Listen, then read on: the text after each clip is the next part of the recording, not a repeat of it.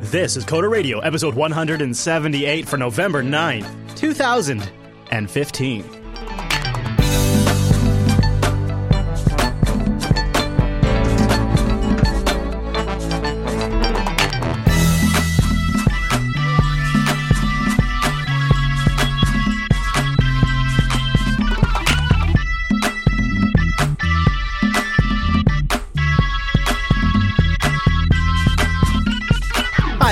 And welcome to Coder Radio, Jupiter Broadcasting's weekly talk show taking a pragmatic look at the art and business of software development and related technologies. This episode is brought to you by our two fine sponsors, DigitalOcean and Linux Academy. I'll tell you more about those great sponsors as this here show goes on. My name is Chris, and joining us every single week is like a ninja hidden in the perches waiting for Monday morning. Why, yes, it's Mr. Michael Dominic. Hey there, Michael.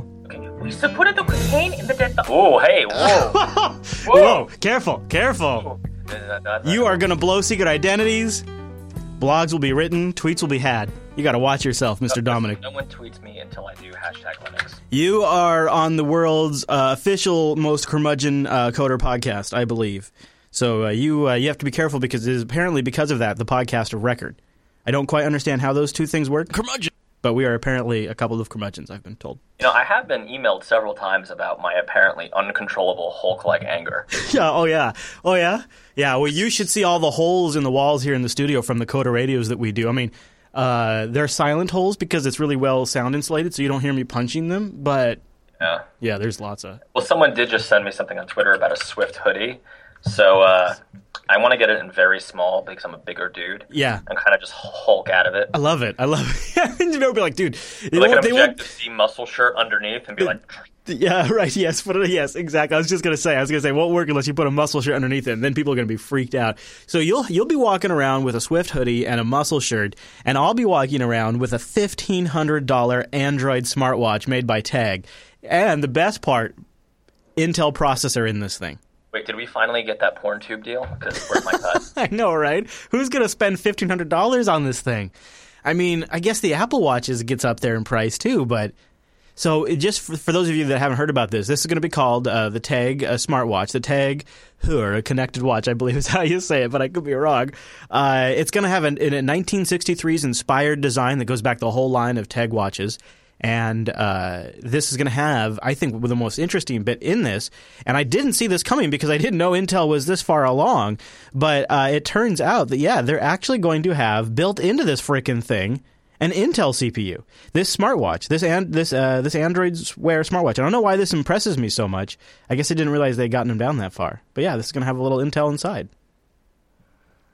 That is wildly inappropriate. Yeah, I guess so. Yeah, here we go. Here we go. There we go. I was waiting for it. Thank you. I realized I was being negligent. I don't have much to say about this other than maybe I don't want to spend much more than 5 minutes talking about smartwatches this week. But I don't want to talk about them at all. $1,500 is too much for something. But you know what I realized?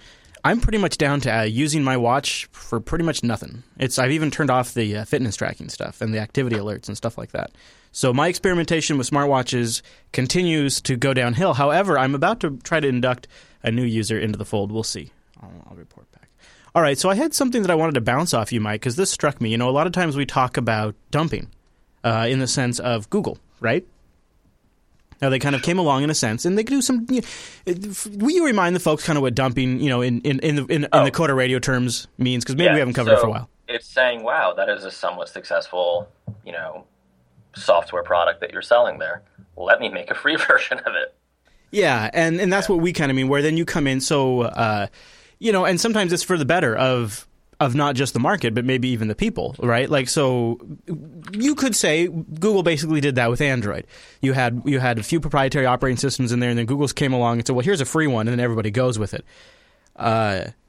So WordPress, new stats are showing that WordPress now powers 25% of the whole freaking web.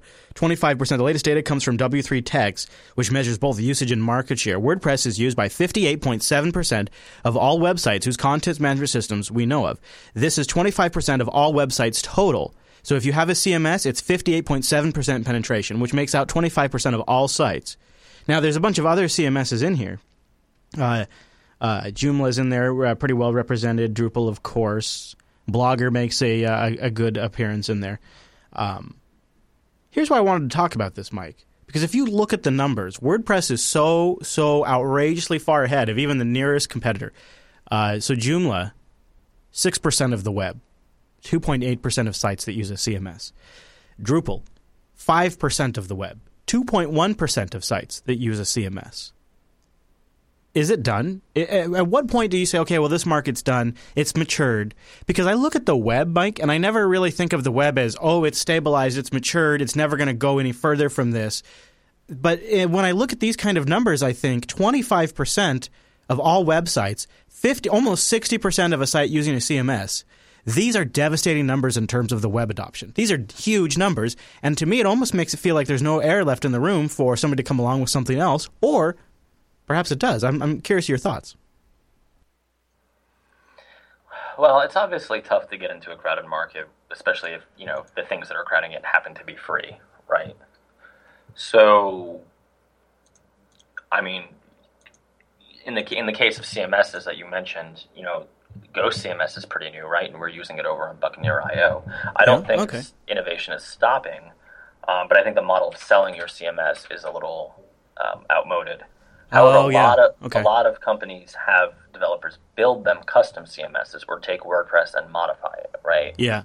Or something like that, which seems to be more common practice. So, in your opinion, do you think there's also a possibility that when something gets this level of adoption, it almost, in a way, opens up a window? Well, I would say it becomes its own development platform, right? Like I've seen Drupal websites where it's almost as if Drupal, I mean, I know this is a horrible oversimplification, but like Drupal is the platform you're developing on, and you're just customizing a total solution. Yeah. Yeah, I am of two minds of this. Number one, I think it is actually, so the chat room's talking about Ghost, and you're talking about Ghost, and I've talked about Ghost. Really nice, Markdown-powered blogging engine. I think, though, in order to be competitive now, okay, so there's actually a couple angles I want to talk about this. So if we could circle back, please, to once something comes along and gets a market advantage that's open source, it pretty much eliminates the opportunity for anybody to compete at pay. First, I want to challenge if that's true. So if we can remember to circle back to that. Well, I would even just stop you for a second. It's not open source that causes it. It's free, right? Yeah, fair enough. A commercial license to use a software is free. Doesn't matter if it's open source. It's just there's a big overlap. I think open source. Right. No, I think your fundamental point is right. But I think open source, when it's a platform like this, does help lend itself to faster user adoption. Right. But in the historical context of what we talked about for like 2 years now or whatever it's been, we usually aren't talking about platforms to build on. We're usually talking about, again, Google Docs, like products, right? Yeah, and I think you're right. It just needs to be free, really. And so I guess let's talk about this right now. Maybe we'll come back to what it means when we have a monoculture. But let's circle back to that then. We'll circle back to monoculture. Let's talk about this. Is it almost immoral, in a sense, to come into a market that is rife with commercial competition, where you have large development companies and small development shops, which could be 1 or 10 people teams, that are making a living off of selling a thing? Let's just say in this case it's a CMS, but maybe in another case it's a mobile operating system or it's an app or something like that. And then somebody comes along and says, hey, guess what? I'm doing that same thing for free. And even if it's only 80% of what you do, I'm doing 80% of what you do for free, and over the next 10 years, I'll make that 20% gap up. And is it almost immoral to come in and do that? Is it immoral? No. I mean, are alternative business models immoral? No. Let me ask you this. Is it immoral to, I don't know, media used to be paid for, right? Is it immoral to have non-paid for media where it's ad-supported? I'm thinking magazines, things like that. Right. So what you're saying is it's commercialism, in other words, capitalism. It's another right. Business model that may just be more viable for the new market conditions. Yeah, I think a better question than immoral is probably, is it damaging to the market you're trying to work in, right? Let me just give you an example. Google Docs did a really good job for personal users and for young users in particular, cutting the legs off of Office, right? I mean, I'm seeing more and more people aren't using Office unless they got it as part of their college tuition, or they're in an enterprise and the enterprise bought it, or they're above a certain age and they're just used to it, right? And they've developed, specialized skills, accountants, people like that who have specialized skills with pivot tables. And Yeah, Excel. in fact, just to sort of back you up on that, I also, not just on Linux Unplugged where we have literally students that show up in the mumble room and tell me this is how it's going, but I also get a lot of feedback, a lot of emails to Linux Action Show and Linux Unplugged where they tell me, Chromebooks, Google Apps for education, and all of this is becoming a very standardized, very easy approach. And it's brilliant for the school districts, Mike, because they get to brand it. They get to have collaborative editing. They can log in and check the documents. There's no I forgot my file at home. There's no spreading of viruses on thumb drives. I mean, so IT administrators of the school districts love it. Everybody's all in on it. Well, let's hope Google doesn't kill it, which we'll ignore, which is FUD, but. Right. I mean, so that case, maybe Google Docs is a bad case in that it has an actual advantage over Office, right, where it did for a long time.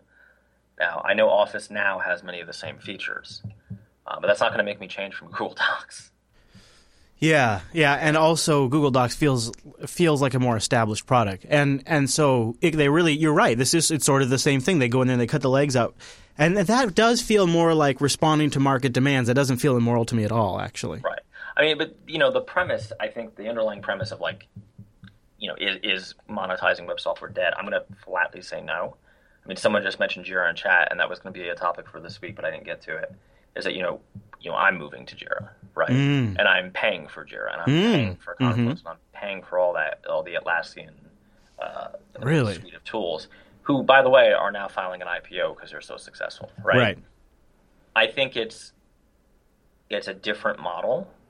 And it's something, it's SaaS, right? Software as a service, but it has to be, targeting a consumer is probably not the way to go. You need to target either a freelancer or a small business or a business. And two, I mean, I'm not unsympathetic to, having released a paid product and then having your legs cut out from you by a bunch of overnight in 2-week free competitors. But, and yes, you can be angry, and I've literally done that on tape. At some point, it doesn't matter, though, right? Great example, LibreOffice, I'm just riffing off the chat here. LibreOffice was around forever in the guise of OpenOffice. It never did crap to Microsoft. But Google Docs did. Why? Because Google Docs was not only free, right, but actually better. Right. Or at least better in ways that mattered to people. And the thing about technology is the consumer is a constantly moving target. Right, and there are such a thing as bad customers, right? There are customers who... if you're charging $4 for an app and they think that's extravagant, well, maybe they're a little too price conscious, right? There is it cuts both ways, but certainly I wouldn't say that Google Docs is knockoff Office, right? I would say Google Docs is, for my use, is better, frankly, because I'm forgetful. I will totally put a file on a thumb drive and lose a thumb drive and have to recreate whatever I'm working on. Oh yeah, me too. I mean. And, we talk about this all the time, but, for our use case, which turns out everybody has their own 1% use case. And our use case is it's extremely handy when doing live show production to have a real-time editing system that is as real-time as chat. It's very fluid. It is literally something that no desktop application has yet to offer at the same level. Right. There are things out there. And remember, one of its strengths way back when was that it was platform agnostic and it was the same experience on Mac and Windows and Linux, where it's hard for people who, especially on Mac, Office for Mac actually is good now. But for years it sucked, right? For years it lagged behind.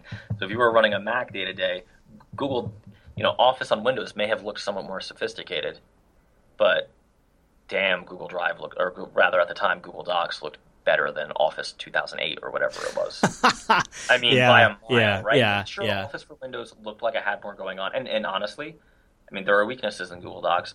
Their version of PowerPoint sucks, right? Oh, there's lots. There are lots of issues with Google Docs. I have many. Google Docs is one of those products that I barely use, but it has enough advantages and enough adoption that I use it. I use the spreadsheets and I use the Word, whatever they call it. Yeah, Docs. Mm-hmm. Yeah. So here's my high-level view of it. Things like WordPress are really a good technology, right? Because they give people like small businesses that don't know really much about technology, but they can go get a VPS, or they can go get a server somewhere, and they can set up a WordPress installation, or they can pay somebody $1,000 to set up a WordPress installation, set up a theme, and set up a website, and set up all the information, and they've got a very usable, manageable theme. And if they are willing to log in and manage things, it's very usable. And I at first would have thought this is a pipe dream, and it probably is for maybe 80% of. No, you know what? Actually, it's not true anymore. We need to change our preconceptions about business owners, because what I have been discovering is there's more and more people our age that are now starting their own businesses. Oh yeah. And these people understand that they can log into a WordPress page and update a website and click the update button. And for them, it is actually. And so this is me coming off of some experience I had, but. Earlier this year, I spent some time meeting a couple of different local business groups just to kind of gain some perspective on how real people in my community are using technology. And I visited a business group up in a town called Burlington, which is about 35 minutes north of me, and I spent some time in a business group here in the town that the studio is based in. And I've talked about this before on the show, but the big thing that I walked away from is there is a broad spectrum of experience now. It is not just people in their older years who've never used a computer running a business. In fact, I would say nobody at any of these meetings, I guess I should say this, everybody at these meetings used technology in some way to facilitate their business. Every single one of them. Even there was a gal who ran a horse training business. Even she was using computers to have a website, book reservations, all of this stuff. And you know what? Every single person I talked to in that group was using WordPress. And I remember at the time thinking to myself, wow, this is something that's really approachable for these people, because a lot of services where you buy your domain name or whatever now have a checkbox to deploy WordPress, and it's set up for you and you're good to go. It's really so I'm not sitting here saying, oh, WordPress is evil and it is smashing independent developers. I'm very appreciative of what they've accomplished, and the fact I'm very glad that it is an open source product that has this wide range of adoption and that they stay on top of issues. But that is that's another case of what you were saying, the destructive aspect. Because from doing development consulting, there used to be a burgeoning field. If you really needed to pick up a quick couple $1,000 project, yes, go do a small business WordPress site. Now that's basically gone. That's true. I still think it's still there. But yeah, but I think it's what it was. Right now. Who your customer is, if you want to go, and man. See, what Mike is saying is there was literally a time where walk down the street. Yeah, your literally full-time gig could be setting up WordPress installations for people, and you could do 3 or 4 in a day, and you charge them $1,000, $2,000 a setup. Literally, there was a heyday here where it was just great. Now the people who need that are the people who are a little more esoteric about, well, this doesn't look quite right, or this photo doesn't line up quite right, or I'd like to be able to do X on my site, and then those people want a little extra, and they're willing to go to you. But it's a lot of money. And it's a lot of money. I think now what it is small businesses or medium businesses who need a big tool, like one of the big boys, let's say like a Salesforce type tool, but can't afford it. So they may actually go for a custom implementation or for something smaller. Yes, I agree. Yeah, I think that's very much the case. And so, congrats to WordPress for getting to that point and for being so damn flexible about it. I mean, we even use it for JB now for pretty much all of JB's history. It is the Windows XP of the web, though. So that is the downside of WordPress, right? Oh, that's harsh. If you're going to get hit, it's probably on WordPress. Oh, man. Sheer volume, right? It's this, yeah. I'm making that a title, Windows XP of the net. Boom, I just suggested that. That's good. That's. I feel bad though because I'm running on it, but it served us well. It has. I purposely went for Ghost for Buccaneer. Yeah. Just so it wasn't WordPress. If I was going to start over today, I would too. In fact, I've thought about I've thought about launching independent sites for each show, not each show. I've thought about maybe if we launched a new show, maybe we should launch a site dedicated to it. Or when I was doing the road trip, I thought maybe I should have a dedicated website for this. I just don't have the time. But in each case, I'm thinking if I was starting over, I just don't need the complexity of WordPress. I don't need the overhead and the attack surface of WordPress. Not even that. Do you know should I tell you what the reason is? It's going to be inflammatory. Then I definitely want to know. I didn't want any potential client to see a WordPress site and figure out it was a WordPress site and say, oh, I can do that. Maybe I don't need to call them. Yeah. Yeah, there's definitely that. Because if I was looking, I'm going to be honest with you too. Sometimes when I'm checking out people, like we get people that email in, we're like, I'd love to be an advertiser with you. And I'm like, all right, let me check you out. And then I go there, and I have to go there with the same critical eye that I know our audience is going to go there with, right? Because if I recommend something, they're going to go check it out, and they're going to look at it and go, well, this is a joke if it sucks. So I got to go there, I got to check it out, I got to use the product, I got to become, a user of it, all that kind of stuff, right? And so when people email us in and they have all of their company's product up on a WordPress site, I'm not going to say it's a check against them, but it's kind of like an interview process. When somebody has something on their resume sometimes, Boeing, I kind of go, Boeing? Man. What? Did I say that out loud? Oh. Wow. So the opinions of Chris Fisher are not necessarily the opinions. Can I tell you something? I have interviewed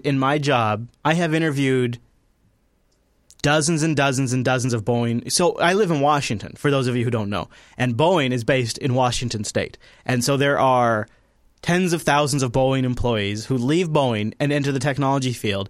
And I love all of you. And if you work at Boeing and you listen to the show, thank you very much. Please don't bomb him. No. But you know what? Here's the thing about here's Chris's advice if you're a Boeing employee. Okay?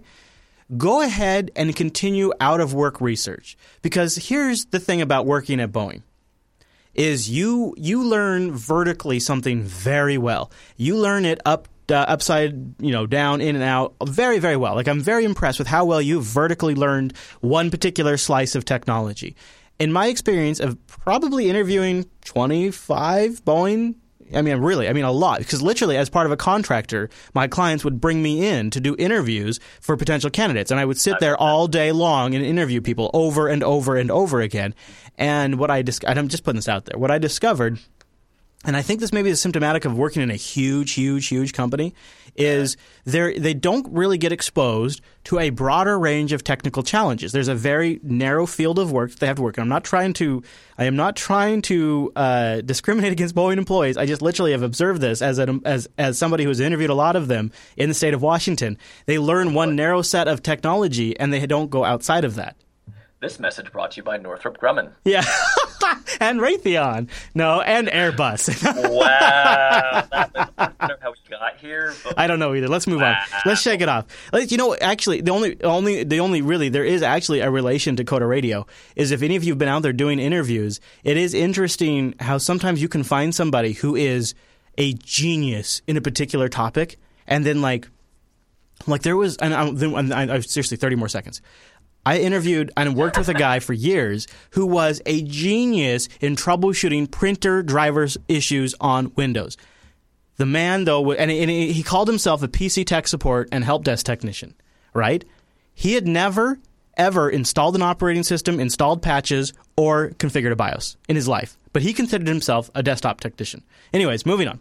Let me tell you about how you can actually round out your skill set. LinuxAcademy.com. Go to linuxacademy.com/coders. Go there right now and become a Linux Academy student. Linux Academy is a platform built around the great technologies around Linux. So it's not just all of the core stuff that makes Linux totally kick-ass and really awesome. It's all of the technologies that have been built on top of this really awesome system. Like everything that you need to become competitive in the marketplace. linuxacademy.com/coders. They're constantly expanding. Brand new HTML5 players throughout their website. New CDN backend to make sure all of the stuff streams beautifully. 7+ distros you choose from to automatically customize the courseware and the virtual machines they spin up on demand. Step-by-step videos. And what I love about this is, yeah, sure, it's self-paced. You go there, you do your own thing. Any point you need help, instructor help is available. This is huge. This is a differentiator of Linux Academy. Go to linuxacademy.com/coders to get the Coder Radio discount. Just visiting that site, linuxacademy.com/coders, also supports this show. Now, what I love about Linux Academy is almost every time I talk about them, I got something new to say. They just did a huge update a couple of, like 2 weeks ago, was it now? a couple of weeks ago. Brand new stuff like when you're working through the system now, you can get immediate feedback if what you're doing is right or wrong, so you don't have to wait till you've completed the test. They have practice exams, so that way if you're cray-cray and you want to go get certified up in this mode, they got tons of stuff to bang your head against, so that way when you go there to actually take the exam, you've gone through it all. Like, it's real-world stuff that's going to prep you for that. And I love this because when I was playing the game and trying to make sure that I could get this client so that I had the certification, or even before then, when I worked as a 9-to-5 employee, every single year that review came around. And it was a slam dunk if I had a couple of easy check marks. Because these managers, they got a bunch of people to review. They got a limited amount of budget. They got to spread around to everybody. And so if I had a couple of easy boxes to check, went to continue for, education. Man, especially if my work paid for it, this is such a slam dunk. Man, this is such a slam dunk if your work pays for this. This is stuff that you can go do on your own time based on courseware of people who really give a crap about this kind of stuff. It's not just like a checkbox for a feature on their training site. They really care about this stuff. They have really good scenario-based labs. They've got nuggets. You can just deep dive into a single topic. They got availability selectors. So you can tell how much time you have, and they automatically build courseware for you. And they have live stream events where you can go and participate. And the community is stacked full of Jupiter Broadcasting members. So this is a really easy way to go check off that box on that review. Just go get a little more extended education. Or it's a good way to make yourself more competitive. Or this is a great way to challenge yourself. Go to linuxacademy.com/coders and see why they are a perfect fit for our audience. linuxacademy.com/coders. Tons of new features rolled out in the month of October, and they're always doing it. That's why it's such a great value. linuxacademy.com/coders. And a big thank you to Linux Academy for sponsoring the Coder Radio program. Mike, I don't know if you saw this. Yes, Mr. Cheney. We will get the Halliburton read-in next week. I promise. Oh, Jesus Christ. I got to watch this hot mic. Right, hot mic. Got a hot mic here. Got a hot mic. So did you see, this is like actually, in my estimation, from what I can tell, kind of a huge, huge frickin' deal. Google just open sourced, I think it's called TensorFlow. I've never had to say this out flow. It's TensorFlow. TENSOR Flow. It's an artificial intelligence engine. That's what actually matters. And this is the stuff behind Google Photos that automatically IDs object in Google Photos. It's really, really groundbreaking. And they got a little video that tells us about it. I'll play for us. Deep learning is this branch of machine learning loosely inspired by how the brain works. We have had experience building software for deep learning over the last few years. Although it was initially a research project, we've since collaborated with about 50 different teams at Google and deployed these systems in real products across a really wide spectrum of areas. Today, it's used heavily in our speech recognition systems, in the new Google Photos product, Gmail, in search. We've really taken all that experience and built that into TensorFlow. TensorFlow is this machine learning library that's used across Google for applying deep learning to a lot of different areas. Doing both. Whoa, YouTube, what is up? So you probably don't need to hear any more than that. You probably actually kind of get it just from as much as the video that played.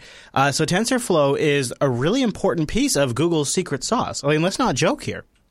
If this is really the thing that reads your Gmails and figures out your importance and your urgency and all of that, the powers inbox, and the photo stuff is legitimately awesome. I don't know if you've used Google Photo Backup, but it is amazing. Like, I can go in there and I can say, show me all pictures of Dylan and Christmas.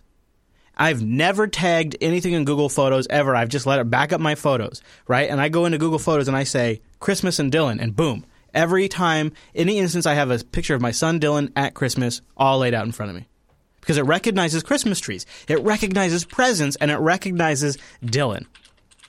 It's very, very, very, very powerful. And so I'm sitting here thinking this is almost a culture change at Google. Now I know a lot of people listening would go, well, but Google's Mr. Open. I don't believe that for a second. And if you want to argue with me, first go listen to 177 episodes of Coder Radio, then come back to me. But I believe their most proprietary secret sauce is the stuff they hold closest. And this is one of them, man. This is the stuff that gives them insights and analytics into people and into what we're doing and into what we take pictures of. And they just open sourced it. I mean, this to me seems like a huge deal, Mike. What do you think? I'm scared. Really? I'm a little frightened. Don't you think actually in a way it makes Google less scary if they're taking their big open source? No, it's pretty cool. Actually, it's funny because I didn't even think of the open aspect. Do you know what I thought about when I first read it? No, what? So the interfaces are C++ and Python. Yeah, exactly. How did it go? Oh, it's coming later. Yeah, there is that. Yeah, it isn't. It says they've written most of it in C++, which I thought was kind of interesting. I'm sure this was a several-year project. That's why I'm surprised they open sourced it.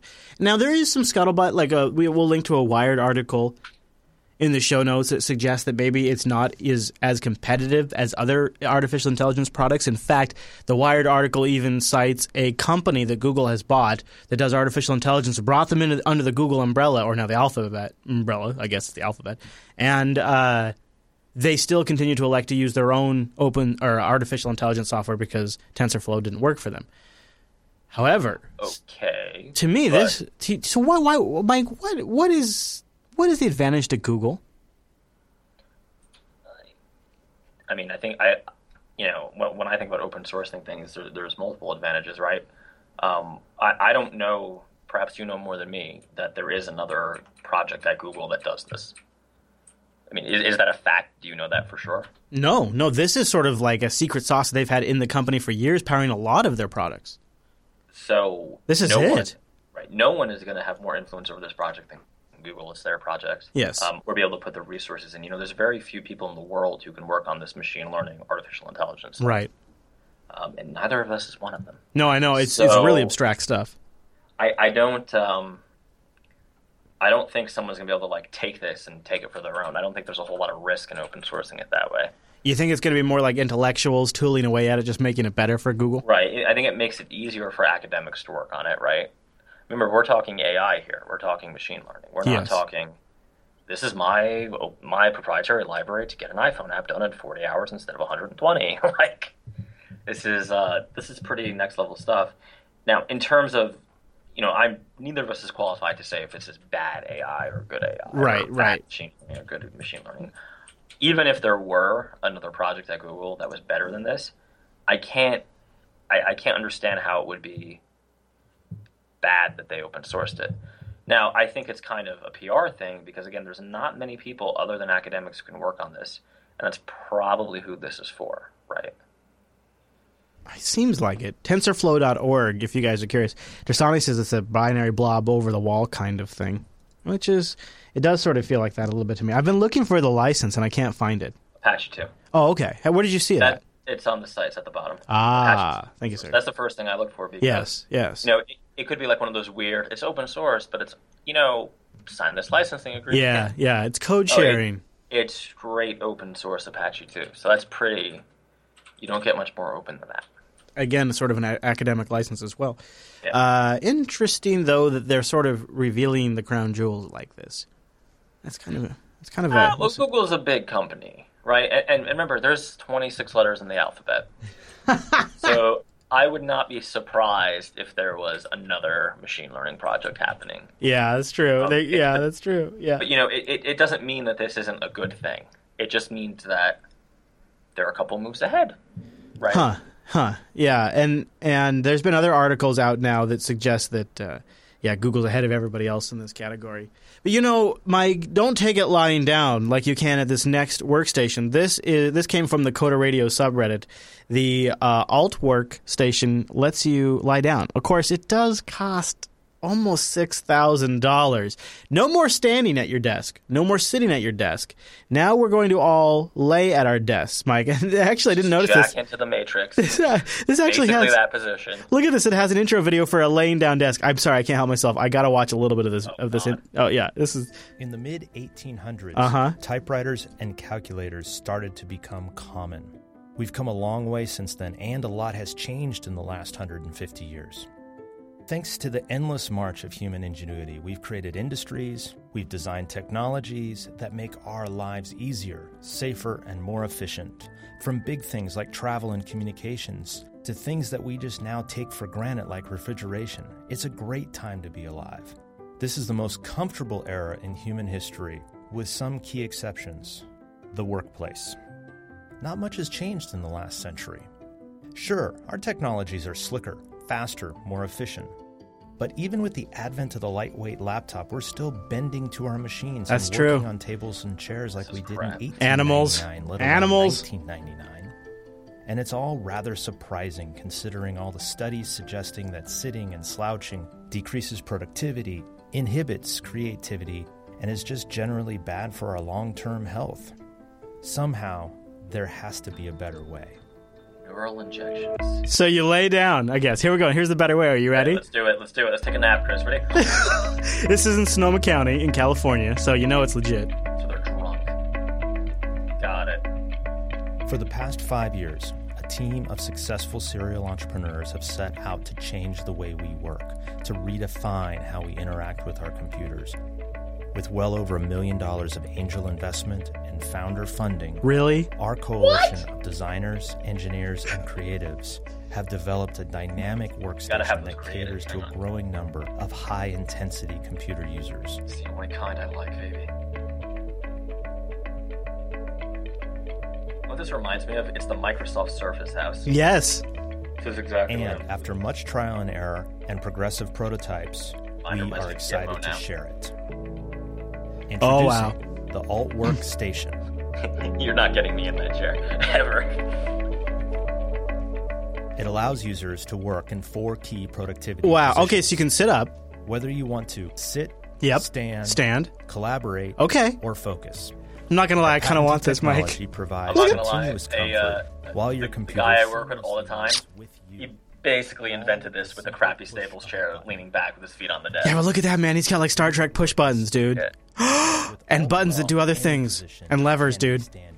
This is not good. There's nothing good about We've this. adapted to our you kidding? computers, sitting and slouching for I don't know. This is sort of exactly what I need in my life. This is every sci-fi movie come to pass. Like, This is what I need in my Why life. hasn't someone built a workstation like this before? Because it's really, really hard.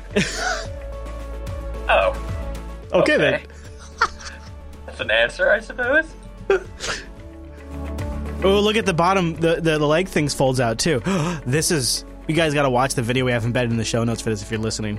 Oh, you can So shipments start mid-2016, Mike. You can pre-order right now. I will pass. Alt work. All right. Well, I just I think that's the most amazing thing I've ever seen. Now it does start at 50. It starts at 4,900. But come on, let's not joke. You're gonna have to get a. You're gonna want to reserve one, which is gonna cost you $390 up front. So, wow. Rika has a fair point. Dentists did invent this. I expect the American Dental Association to file the patent lawsuit anytime now. It does look like a dentist chair. You're right. Only way Less more, painful. way more awesome. I like that it has a big VESA mount for the Apple Cinema display. Like I guess their point was any VESA mount display would work there. But you notice how there was no cords in that shot? It's always amazing how product demos never have any cords, isn't it? Yeah, like it doesn't get tangled as it's moving. Yeah. No, that's never an issue. That's never a problem. Hey, let me tell you about... Oh, go ahead. Go ahead. Let me tell you about DigitalOcean, something else that's awesome. DigitalOcean.com. Use the promo code CODERDigital. CODERDigital gives you a $10 credit and supports our show. Now, DigitalOcean is a simple cloud hosting provider that's dedicated to offering the most intuitive and easy way for you to spin up your own cloud server. All right, so you get a taco, right? You know what a taco is? Well, DigitalOcean is even simpler than a taco. So your basic taco, you got your shell, you got your meat, you got your cheese and a little lettuce. Now, what I like to do then is put a little guacamole and bean in there. So DigitalOcean's equivalent to that is easy pricing. It really is simpler than a taco. You can get started in less than 55 seconds, and pricing plans start at only $5 a month. Less than probably a taco you could get. Isn't that ridiculous? And you get 512 megabytes of RAM, a 20 gigabyte SSD, because they're all SSDs, 1 CPU, and a terabyte of transfer. And DigitalOcean has data center locations in New York, San Francisco, Singapore, Amsterdam, London, and they have a brand new one in Toronto. They got a great one in Germany. You could probably get a good taco in San Francisco. And their interface is simple with a very intuitive control panel. Again, way more intuitive than a taco. Like, it's ridiculous. And I'm telling you, a taco is a shell, meat, lettuce, cheese, and then you take my taco and I put bean, salsa, and guac on it. Even the most complicated. Totally take your taco. Yeah, I know. That's a complicated taco. It's still just a taco, right? And DigitalOcean is way more simple and way more intuitive. And when you use the promo code CODERDigital, you get a $10 credit. You can spend out a $5 rig, 2 months, absolutely free. Now, remember we were talking about Ghost and WordPress?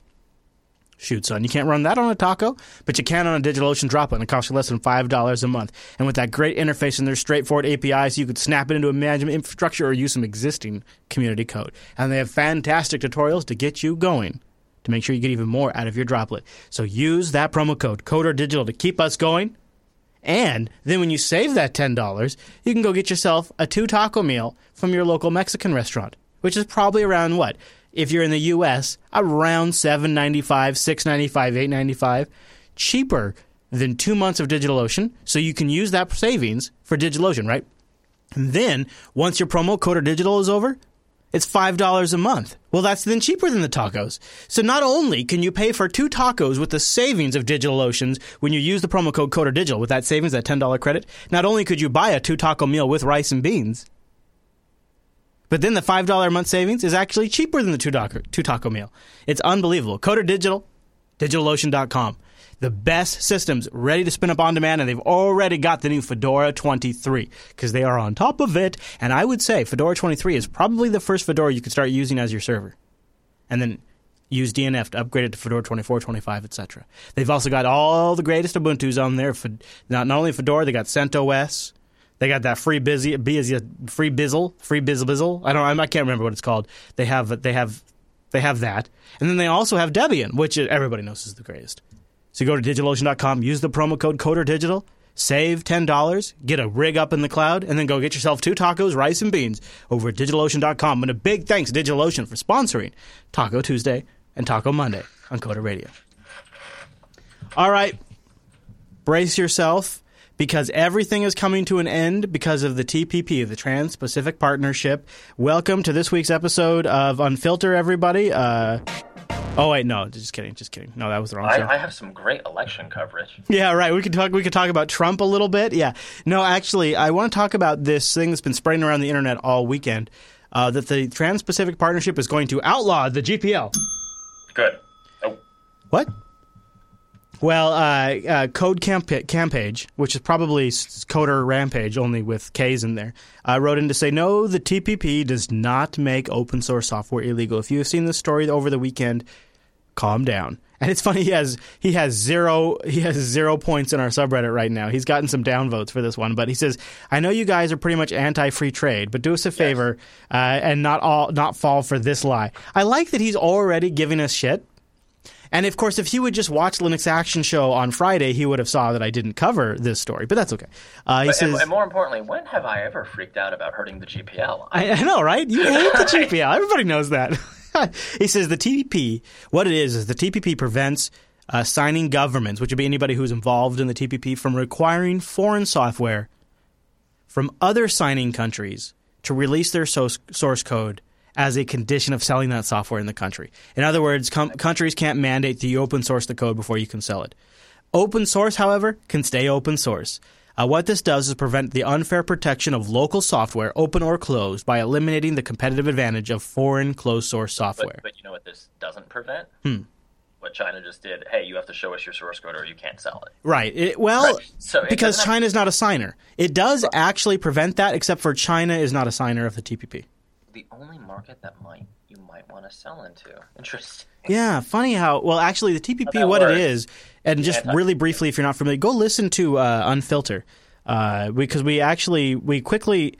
There are things that are good about the TPP if you are in the U.S., and there are things that are bad about the TPP if you're in the entire world and in the U.S., and most of those revolve around copyright provisions, copyright enforcement, and pharmaceuticals. So if you are curious about this, because this isn't really a Coder Radio topic, although it does kind of affect developers. Well, the H-1B thing is, but that's not even part of this, right? That stuff got next. Yes. Yeah. But if you go listen to What is the TPP, episode 162 of Unfilter, which came out on October 14th, so we've been following this for a few weeks. I do break down in there the copyright stuff that is an issue and the pharmaceutical stuff that is an issue, if you're curious. However, like Coder Rampage, who in our subreddit said, I don't actually think this the TPP will ruin open source thing is legit. And so I wanted to kind of just cover that because I have seen that going on like crazy this weekend. So I agreed with him. Now, Alex writes in with our last bit of feedback this week, Mr. Dominic, about offshoring versus onshoring, which we talked about in last week's episode of Coder Radio. And he had a perspective to look in at the offshoring discussion. Well, he wanted to talk about onshoring specifically. He says, I'm a software developer working in central Wisconsin for a medium-sized consulting firm based in Boston. So he's in Wisconsin, the firm's in Boston. My company is able to compete often at lower cost simply because we have a pool of developers that do not have a high cost of living, yet are often only 1 or 2 time zones away. Sometimes our clients even want to meet us in person, which is always perfectly reasonable, since we're not on the other side of the world after all. It's not the same as working remotely. We have an office of developers we work with and communicate with directly every single day. I believe this is an increasing trend in response to the problem of often faced with outsourcing and or offshoring. It may not be as cheap as you might be able to get with Loompend or Brazil, but the data shows you generally end up paying more in the long run due to what is sort of McDonald's quality software and what that does to your infrastructure. Good point. Even in the U.S., you don't need to live in a large metropolitan area to write software. And yes, we still have high-speed internet, LTE, and running water. Thanks for the show. Coda Radio is what got me hooked on Jupiter Broadcasting. Alex.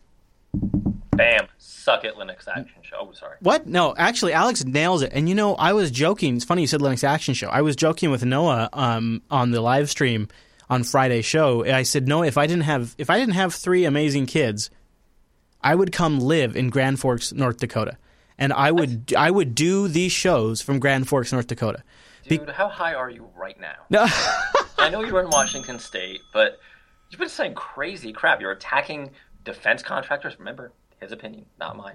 No, here's why. Because the same thing here in Washington that cost me $6.95 literally cost me $2.95 in Grand Forks, North Dakota. I'm talking about butter, and milk, and the entire. So on the road trip, I spent a few days, like 3 or 4 days in Grand Forks, and it is ridiculous, Mike. Like you go to South Dakota or whatever it is, no income tax, it is so ridiculous to live there that a lot of people who live full time in their RVs, like retired people that just decide, well, I'm going to get an RV and travel the U.S. and things like that, or people like me who live in their trailer.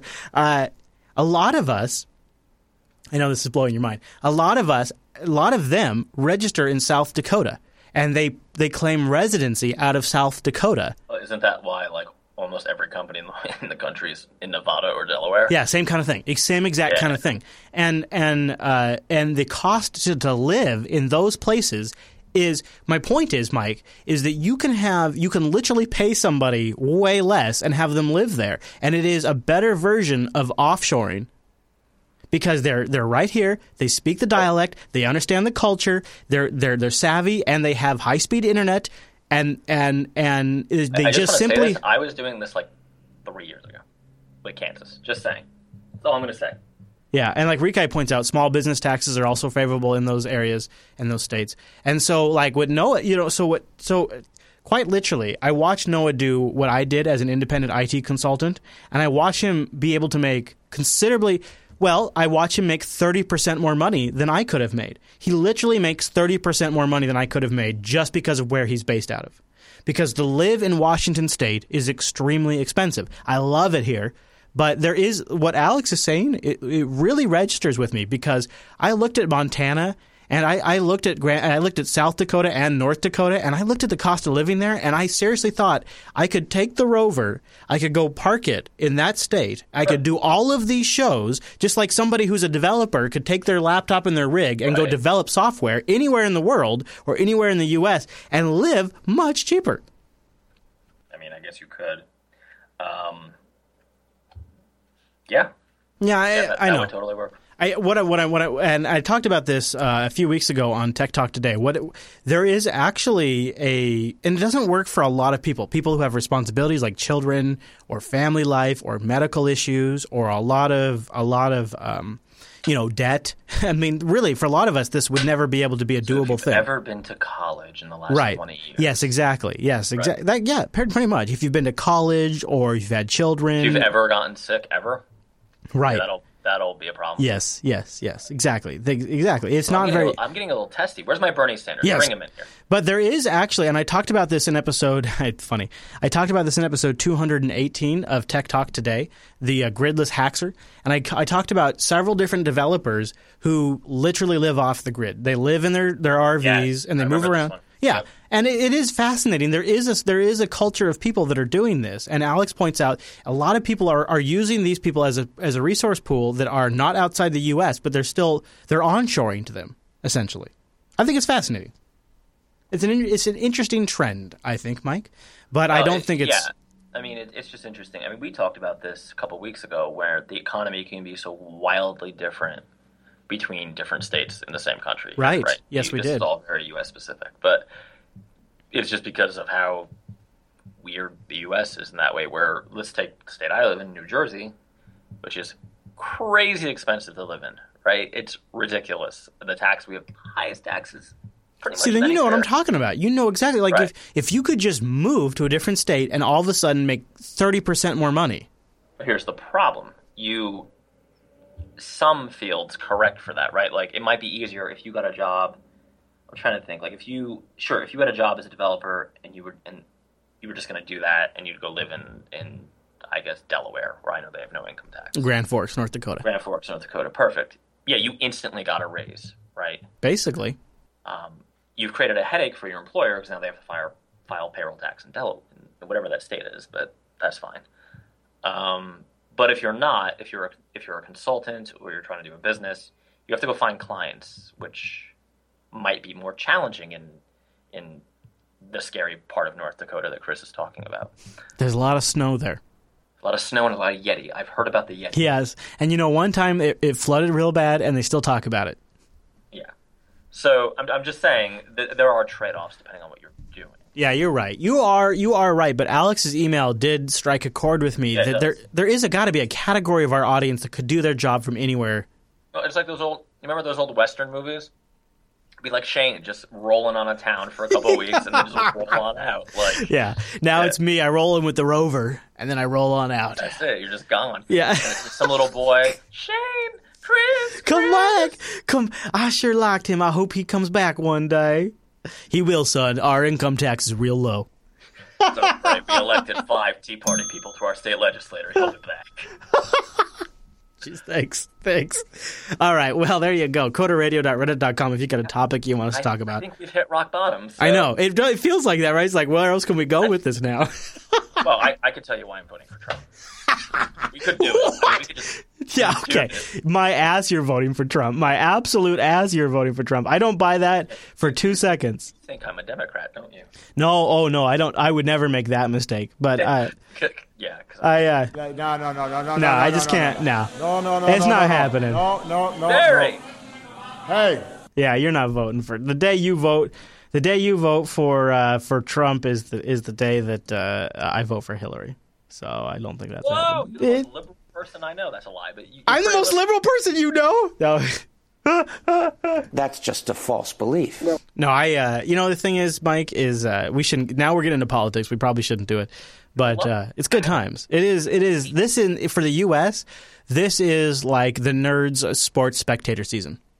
I'm sorry. This is the saddest thing I've ever seen. What are you talking about? It's still. You know what? One person who's obviously going to win. Yeah. And yeah. A bunch of crazy guys. And which is going to be a train wreck either way. It's all great. It's all going to be the lady who destroyed HP. Right. There you go. Yes.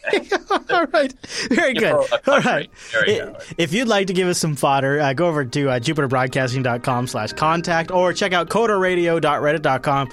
Links, topics, community interaction, questions, all welcome. coderradio.reddit.com or email us directly coderradio@jupiterbroadcasting.com. Why don't you join us live? We'd like to get some more of you here. jblive.tv. We pretty much always do this show on Mondays at noon Pacific, 3 p.m. Eastern. Try to make that work for you. Go to jupiterbroadcasting.com/calendar. It would actually mean a lot to us if you showed up live. Also, we'd love some ratings, some reviews in iTunes. It helps other people find the show. You can go over there and give us a rating and some comments. All right, everybody. Thanks so much for tuning in to this week's episode of Coder Radio, and we'll see you right back here next week.